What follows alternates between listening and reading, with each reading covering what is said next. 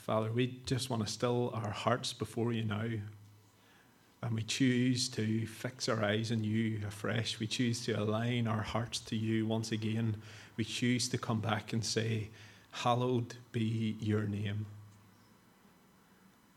And would you speak to us through your word, Lord? I pray that it would be your word that would be spoken into people's hearts, not just mine, and where those words would land in each of our lives, in a place of challenge or in a place of encouragement, that you, Holy Spirit, would bring the fruition, the fruit from all of that, Lord, in a way that would glorify your name and lift your name high. So we just ask you to fill us afresh right now with your Holy Spirit. Speak your word.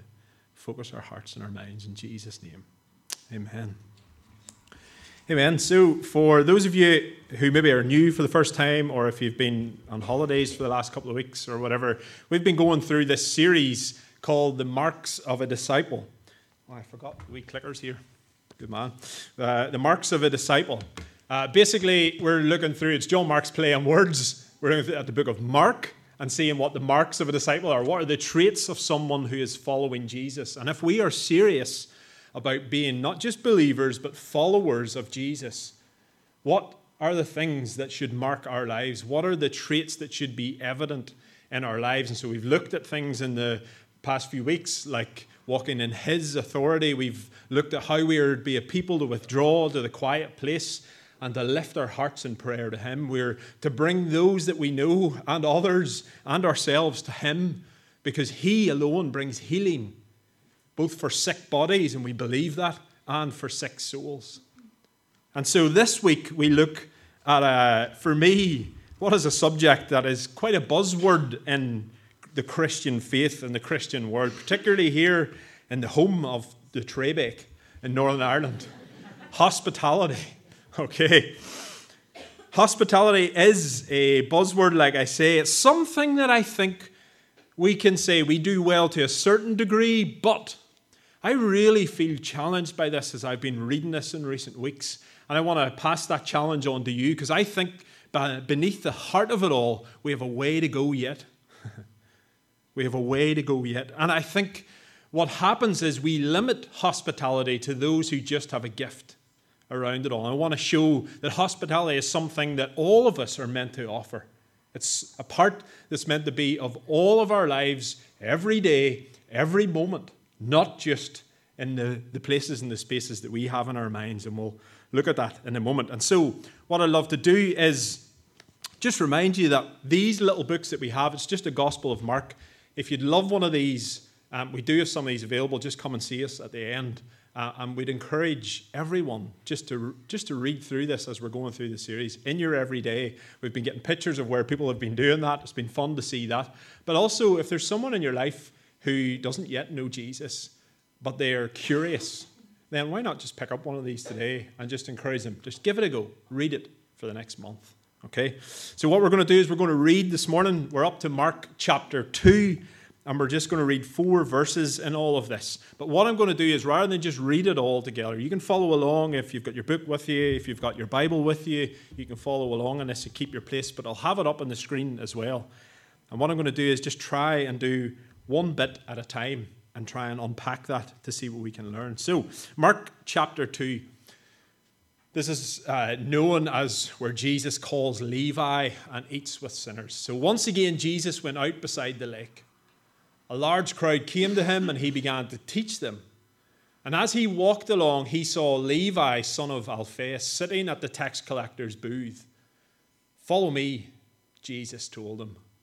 And Levi got up and followed him. So I want to just stop there for a moment and unpack a little bit of that. You can see it says there's a large crowd that has been following Jesus at this moment. Why is that? Well, he's been gaining a bit of a reputation as he has been preaching and declaring God's word, but also seeing the demonstration of his power and his authority by healing the leper and seeing the paralyzed man healed and all of this. So there's a bit of a scramble around Jesus wherever he goes. And where he's at, you'll actually see that picture that's in the background of that is just looking over the Sea of Galilee. It's this area called Capernaum. It's where Levi lives. And we get to this point where he calls this guy called Levi. Now, Levi, You may have heard him by his Greek name, that is Matthew. Levi is the Hebrew name. His Greek name is Matthew, and all of that. That's probably how we know him more. But I want to use the name Levi this morning because that's where we're at. This story is obviously one that causes a bit of a stir because it appears in 3 of the 4 Gospels. So in the retelling of the life of Jesus in the Gospels, 3 of them point to this. And so I think there's something we should take notice of in this, because it's obviously not just something that created a stir, but God means it to be important for us to catch this. Now, Capernaum was it was an important place in the trade route between east and west at that time. And so these tax collectors like Levi, how do we know he's a tax collector? He's sitting in a tax collector's booth. Simple. So he's a tax collector, and he's collecting the taxes for the Roman government. Now, because it's an important trade route, it may have been that he was collecting input taxes for those who were passing through as traders, but we get this little insight there where it says that Jesus was beside the lake. He was beside the sea. And so it's more likely that Levi was taxing the local fisher folk, the local fishermen of the time. Now that's important. Why? Because all of the fishermen would have been Jewish. And Levi was a Jew himself. How do we know that? Well, his name is a Hebrew name, but the fact that it says son of Alphaeus shows his Hebrew lineage, because that is a deeply Hebrew name.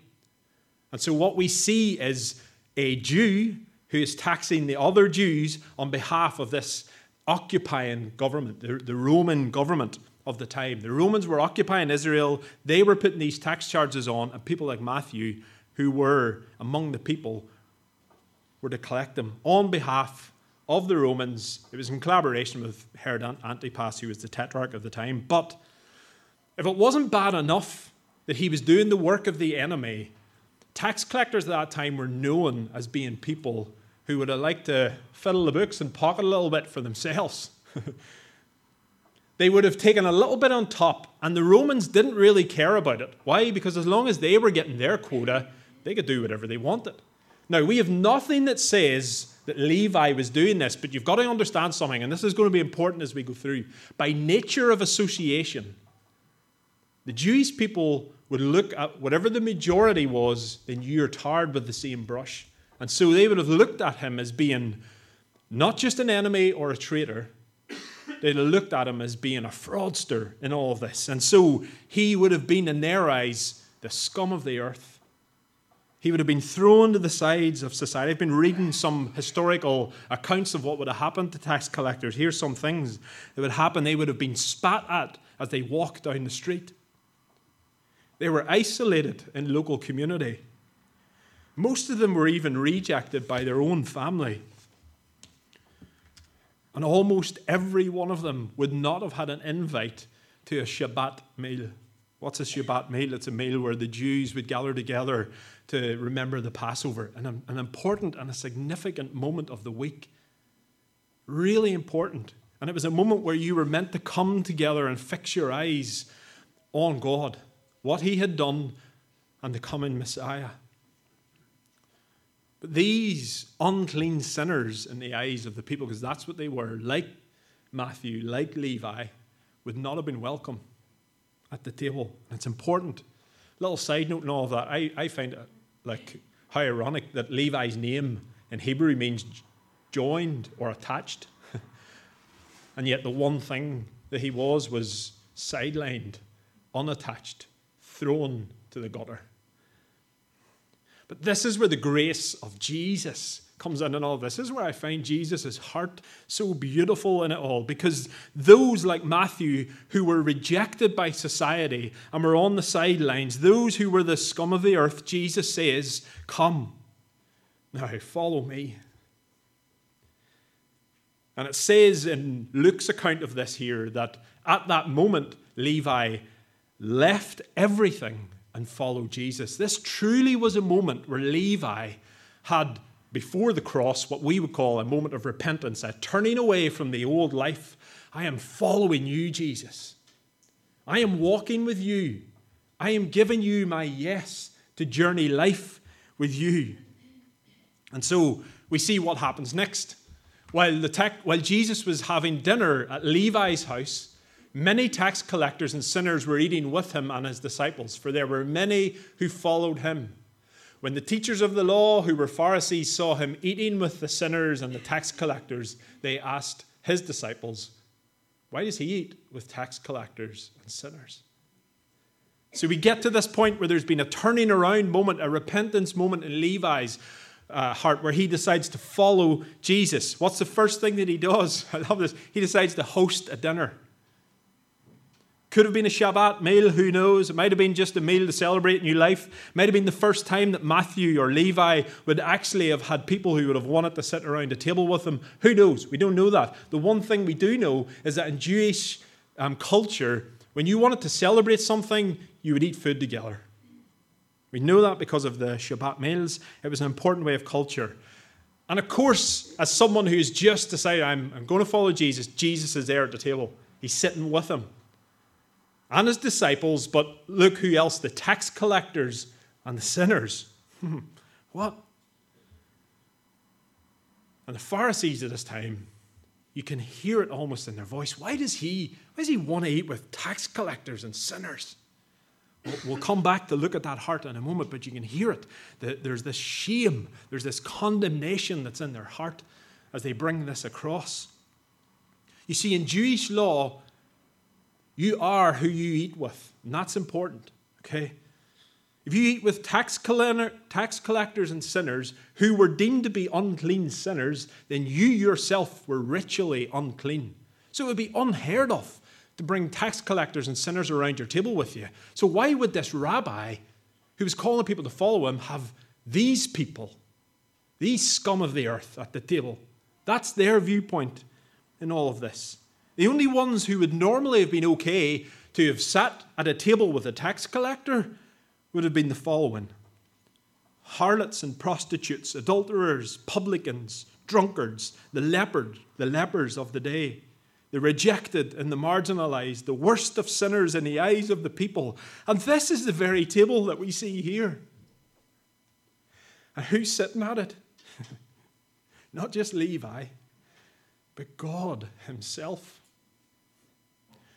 What the people and the religious people of the day said we can't sit with, God says, I have enough grace for that.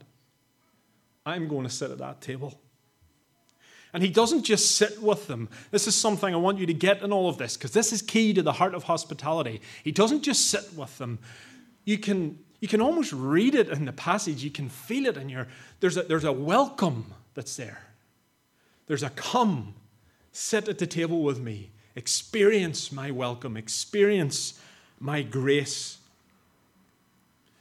Of course, this hasn't gone down well with the religious hypocrites, the pious teachers of the law of the time. Why is that? Because in their hearts already, they've been offended by Jesus.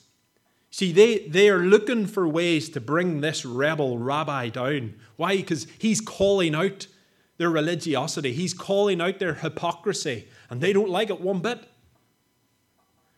So when they see an opportunity that looks in their mind to be a way to take them out, they start to gossip. That's what this is. Look who they're talking to, the disciples. Here, see this Jesus you're following? Look at who he's eating with. Now, why would you want to follow that boy? Huh? You know the saddest thing for me every time I read this is that the Pharisees began with good hearts and a good intention to try and protect God's word, to protect his law. And they knew it to a T. And yet, when the Messiah himself, God himself, was sitting right in front of them, they were so preoccupied with their own religiosity, their own prejudices, their own trying to grasp onto power, that they missed that God himself was giving them an invitation to sit at his table. There were many people, it said, around who were sitting at this table. And I just want to stop there for a moment because, see, it's easy to look with a little bit of distance and to look back at the Pharisees and say, them old Pharisees. Let me give you a couple of little analogies and all this. And I want to just check your heart in this. Okay? Let's put this story into the context of today's world, okay? So just imagine we were still waiting on the Messiah to come. Let's just, for a moment, imagine And we see this new Christian teacher. We hear of this new Christian teacher. He's making a bit of a name for himself. There's healings. There's proclamation of the gospel. And then we hear that he's at this dinner party in the centre of town. And who's he sitting with? He's sitting with those who have stigmatized diseases like AIDS or monkeypox. He's sitting with those who are deep in sexual sin, the adulterers, the prostitutes. He's sitting with the fraudsters and the tax evaders like Nick Leeson. Imagine our outrage. Premier Christianity and Christianity Today would have a field day. There'd be blogs everywhere. Social media would be awash. Who is this guy? Look at the scripture. Is he living it out? No, he's not. Because we cherry pick it out. I think it's fair to say there is a lot of us living today in this world who are just modern day Pharisees, deciding who is righteous and who is not. Who gets a place at the table and who doesn't. And there's still a little bit of distance in all of that because we're looking at the world in general. Let me bring this really personal to us. Imagine if there was someone in this church, maybe one of us is a leader, someone else that you know as you look around right now. Maybe it's a leader in another church in the town. And you hear that they're hosting a dinner party in their house. But the local drug dealers are there. The local paramilitary leaders are there. The tax collectors and the fraudsters are there. Those who are in sexual sin are there. There's maybe someone there who's suffering from HIV. Yeah, there's a few Christians that are in that make it okay, but all you can focus on is these other people. Shame on them. Would that be our reaction? I ask you to sit with that this week and just check your hearts. Can I be honest? I've had to check my heart on that. I don't like what I see sometimes. But we have to be people who carry a heart like Jesus. What I am not advocating, don't get me wrong on this, I am not advocating a life of sin and hanging out in places with the wrong intentions. We are called to live wise lives. We're called to live lives that are pure and look towards Him in our everyday. But here's a quote from a theologian on this that I found challenged me to the core. It's on this passage. And they say Christians are called to live in the world but not live like the world. Christians are called to dine with sinners, but not sin with sinners. Here's the thing. When Christians throw their lot in with Jesus, when we say that we're following Him, that's what that means, then we lose the rights to protect our own reputation. Why? Because it's not about us. It's not about how good our dinner parties are. It's not about how good a show we've put on. It's not about how good a person we look to everyone else. It's, do our lives reflect His welcome to the whosoever? That's the only reputation we should care about. Do our lives mimic His welcome, His invitation? I don't believe that's just a theologian that says that. I believe it's Jesus' words as well. Matthew 5, he says, in the same way, let your light shine before others, that they may see your good deeds, your hospitality, and glorify your Father in heaven. It's always been about Him, pointing people towards Him. Why? Because look at Jesus' response. See, this is His heart. He says, it's not the healthy who need a doctor, but the sick. I have not come to call the righteous, but the sinners. Or in the New Living Translation, I just love this, how it says it. It goes, I have not come to call those who think they are righteous, but those who know they are sinners. So I just want to say to you, after we're finished this morning, there will be some people here who would love to pray with you. If you're someone this morning who knows you're not following Jesus, who knows you are a sinner, but you're hearing that invitation into a life with Him, where the old life gets left behind, and because of what He has done on the cross, you get to live a free life with Him, healed of your sickness, your spiritual sickness, then have someone pray with you this morning. Please don't leave. It's too important. It's got eternal consequences. Have someone pray with you. But if you're someone that thinks you're righteous, that's us as believers, as followers of Jesus. Here's my question for you this morning. Who is there room for at your table? Hey, come on, church. Who is there room for at your table? How many sick people, how many sinners, how many scum of the earth do you make room in your life to be hospitable towards?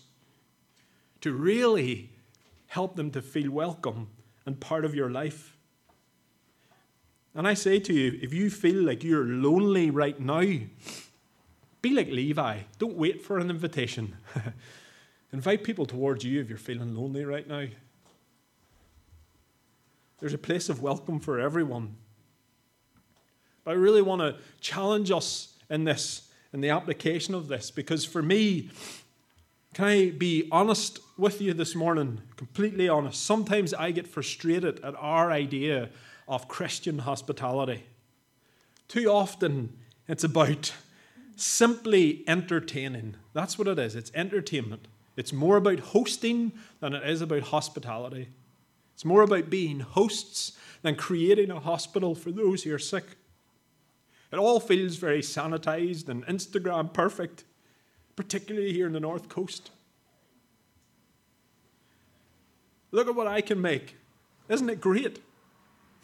And we spend so much time apologizing for the stuff that doesn't really matter, that the people who are sitting at the table, who are meant to feel comfortable and welcome, end up feeling insecure and apologizing on your behalf. It's just hosting. It's just entertainment. We are called to be a people like Jesus that remember it's not so much what's on our table as who is around it. That's the first thing we need to be keeping in our minds. Who is around our table?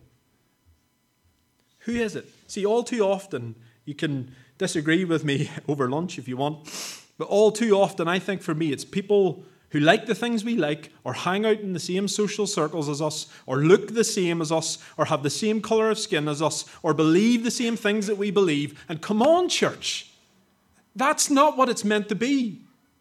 Look at that table. It's meant to be a table where people who look and behave and live a little bit differently get to come and see a little bit of the heart of God with others who believe the same thing. See, for far too often, we have made hospitality about the wow factor when it's meant to be about the welcome. We get so focused. Like I say, what's on our table? What are we going to do? Who's there? Do they feel welcome? That's the question we should always have in our hearts. Do people feel like they belong there? Are they seen? Are they known? Especially those who are far from Jesus, sitting with those who are close to Jesus, looking together to the love of Jesus and saying, I have found my place. Now, what I'm not saying, don't get me wrong on this, I always want to clarify this. I am not saying that we can't do things with excellence. Don't hear me wrong. We can still make people feel welcome with an excellent table in front of us. Of course we can. But you know what happens when we focus on that? We limit it to people who just have a gift of entertainment or a gift of hospitality. The good cooks like the Jenny Bristows or the Paul McIntyres out there. Those who have the fancy homes. Those who are the community gatherers. No, church. We are all meant to be hospitable people. Why do I believe that? Just look through Scripture time and time again.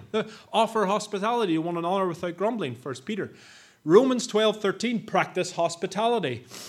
Hebrews 13:2, do not forget to show hospitality to strangers, for by doing so, some have shown hospitality to angels without knowing it. It's there. It's right throughout Scripture. Yet, we cherry pick it down into, I couldn't do that. We get so caught up on the what, on the where, on the when, that we forget the who and the why is most important. If you forget everything else, remember that. The who is at your table. Why are you doing it? Because you want people to feel you're welcome. I want to give you access this morning to show a few different expressions of hospitality that I have experienced in my life.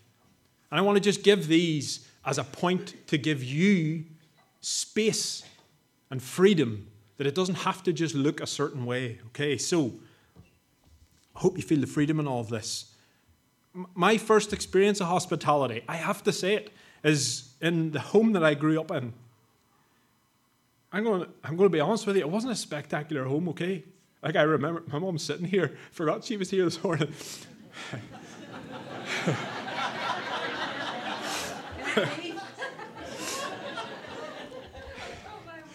It wasn't a... We'll talk about this later.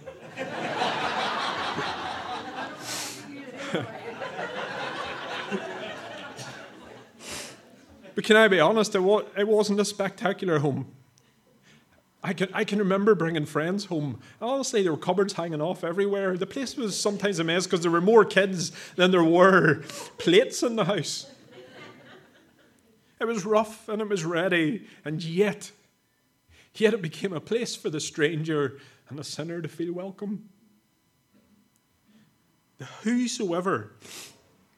There would even be those who were the righteous people who would feel welcome and at home there. I would waken up in the morning. Now, my mum and dad didn't smoke, but I would waken up in the morning with the smell of cigarettes in our house thinking, where does this come from?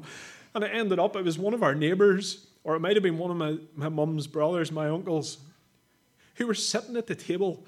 My mum was just listening to them.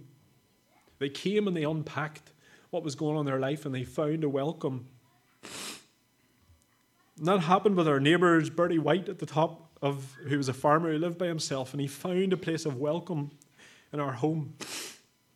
My Uncle John would come on a Sunday and he would just fall asleep because why? He had unpacked all of his burdens and left them there that he could rest.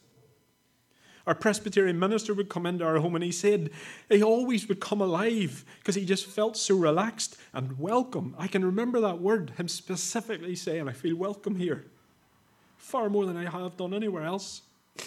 And hey, it was the place where I met, as a young boy growing up in not a very diverse society, outside of Macará, a farming community, all races and all creeds in my home. Because they would host missionaries from all around the world, all colours, all creeds, found a place of welcome. And I am grateful for my mum and my dad showing us what hospitality was. But I want to show you that there's more spaces and places than that. See, it doesn't just have to be the home. When I was in Carlisle, I got deeply impacted by this family called the Chemlins. They were a Norwegian-American family. Who was their who? It was the estate families in Harraby. What was their why? They're not coming to church, but we want them to experience the love and the welcome of who Jesus is. So what did they do? They rocked up with a tent, a gazebo, a flask of tea and coffee, some juice and biscuits, and they were just faithfully present in that community. And I could tell you story after story after story of people who found a place of welcome and belonging over just what? A cup of tea and a biscuit. Here's another one. See, it doesn't even have to be us that does the catering. I can remember McDonald's on Saturday nights, whenever I was working for Exodus, and we used to bring the young people across afterwards. Why was that? Well, they needed a space to talk about what was going on in their lives, but we were so preoccupied with running programs and Saturday night events that we thought, why not go and have someone cater for us? At that time of night, where's the only place? McDonald's. Let's sit at McDonald's and just be present. Someone else catering, but allowing us to focus on the welcome for these young people. You know why that story pricks me in all of this? Because there were religious people who, because we were in the same place with those who were coming out of the clubs, would have heaped shame on us for it. There were parents who sat outside ringing their kids, get out right now. What are you sitting in there on a Sunday morning for? Unknowing to themselves that their child was there, unpacking their heart and finding a place of welcome. You see, we just have to start somewhere with all of this. We don't need to have it all together. We don't need to overcomplicate it. It can be in our homes, warts and all. It can be across a coffee table. It can be in our lunch table at school if you're a child. It can be in our lunch table at work. It may even be a booth in McDonald's. If you can do it with excellence and it's your gift, keep doing it. Just welcome more people. Welcome different people. Welcome the whosoever that you normally wouldn't be around with. Different people need different spaces. One person might be comfortable coming into your home. Another person might feel totally uncomfortable. I'm not going to open up in that house. So just sit in a coffee shop. Sit in McDonald's. Go for a walk. Do whatever it is. It takes all people to reach all people. That is why I believe hospitality is for all of us. We are to practice hospitality, but sometimes that means taking our hospitality to places and spaces that we normally wouldn't go, just like Jesus did in going to Levi's house. Let me finish with two examples in all of this, just to bring this home. I can remember being in Romania, and we were ministering to a group of Romani gypsy kids, and we got to know that their families were living in a dump outside of Cluj. Why? Because society had rejected them. They needed to live there. Kids who passed away there, the most common cause wasn't disease. It was they were trying to gather plastic from the bin trucks, and they would get suffocated. Why? Because people had rejected them.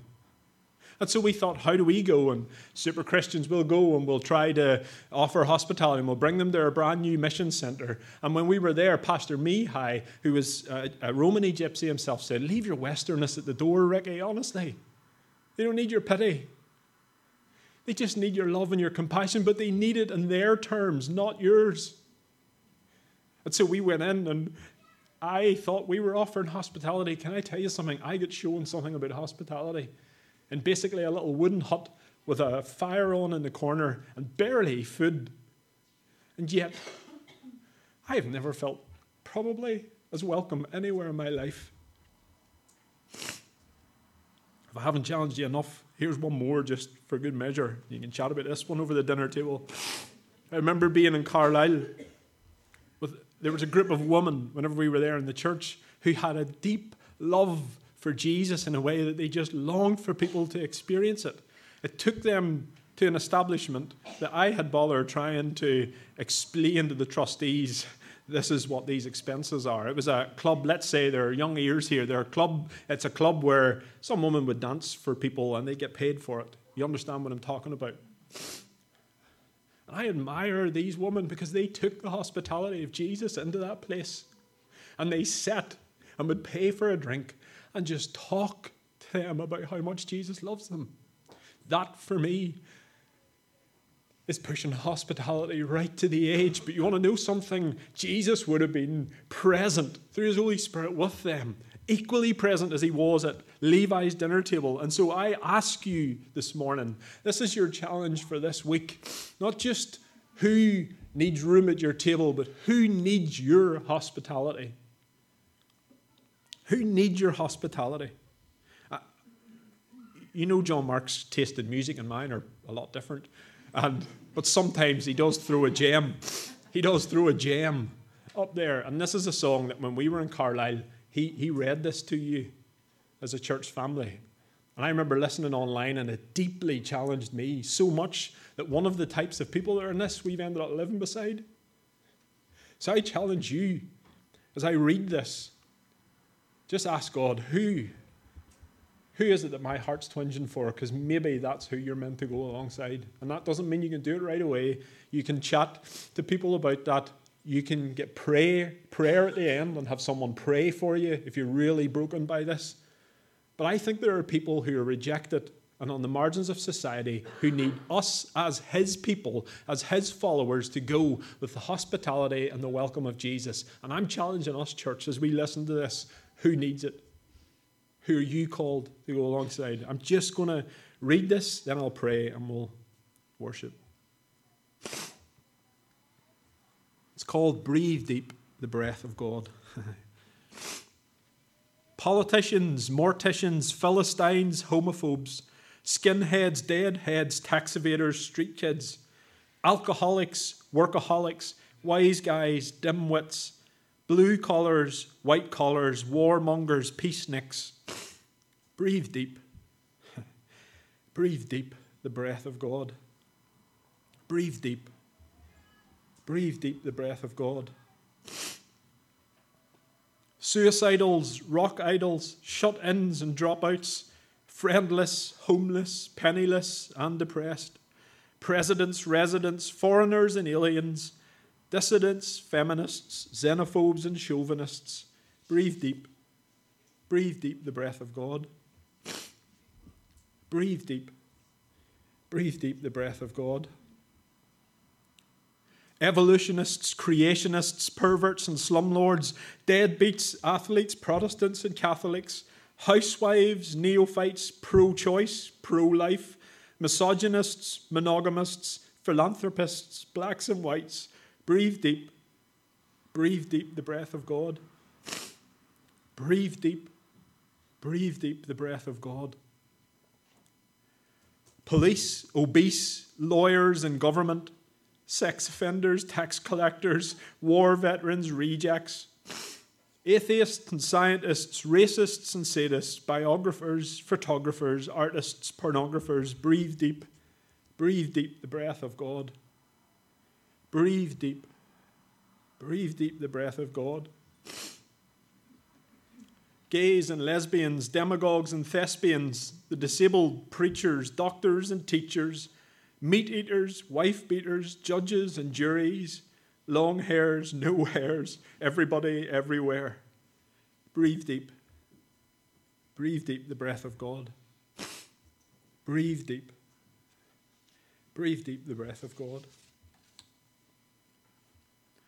So, Father, we come before you as a God who loves unconditionally. Not in a way that you condone sin and lies, but you don't condemn either. You say, come and leave it at my feet and breathe deep my breath, my life-giving breath, and I shall bring you new life, a new life in abundance. And so I want to pray and speak that over us this morning, Lord, that the whosoever in this room, listening online, out in the cafe, in this community, across this neighborhood, across this nation, would breathe deep the breath of God because they have experienced the welcome, the hospitality of a God who created them for a relationship with Him and wants to welcome them into that. So, Lord, if we have been challenged in this morning, I pray where that is just a fleshy challenge, that'll be eradicated. Where it's just weighty for weighty's sake, it'll be eradicated. But where there is Holy Spirit conviction, that we will feel challenged to go, to be His heart and His witnesses, His salt and His light, to be the physical manifestation of His welcome here on earth as it is in heaven. We pray these things through your name and through the power of your Spirit, and for the glorification of who you are. Amen.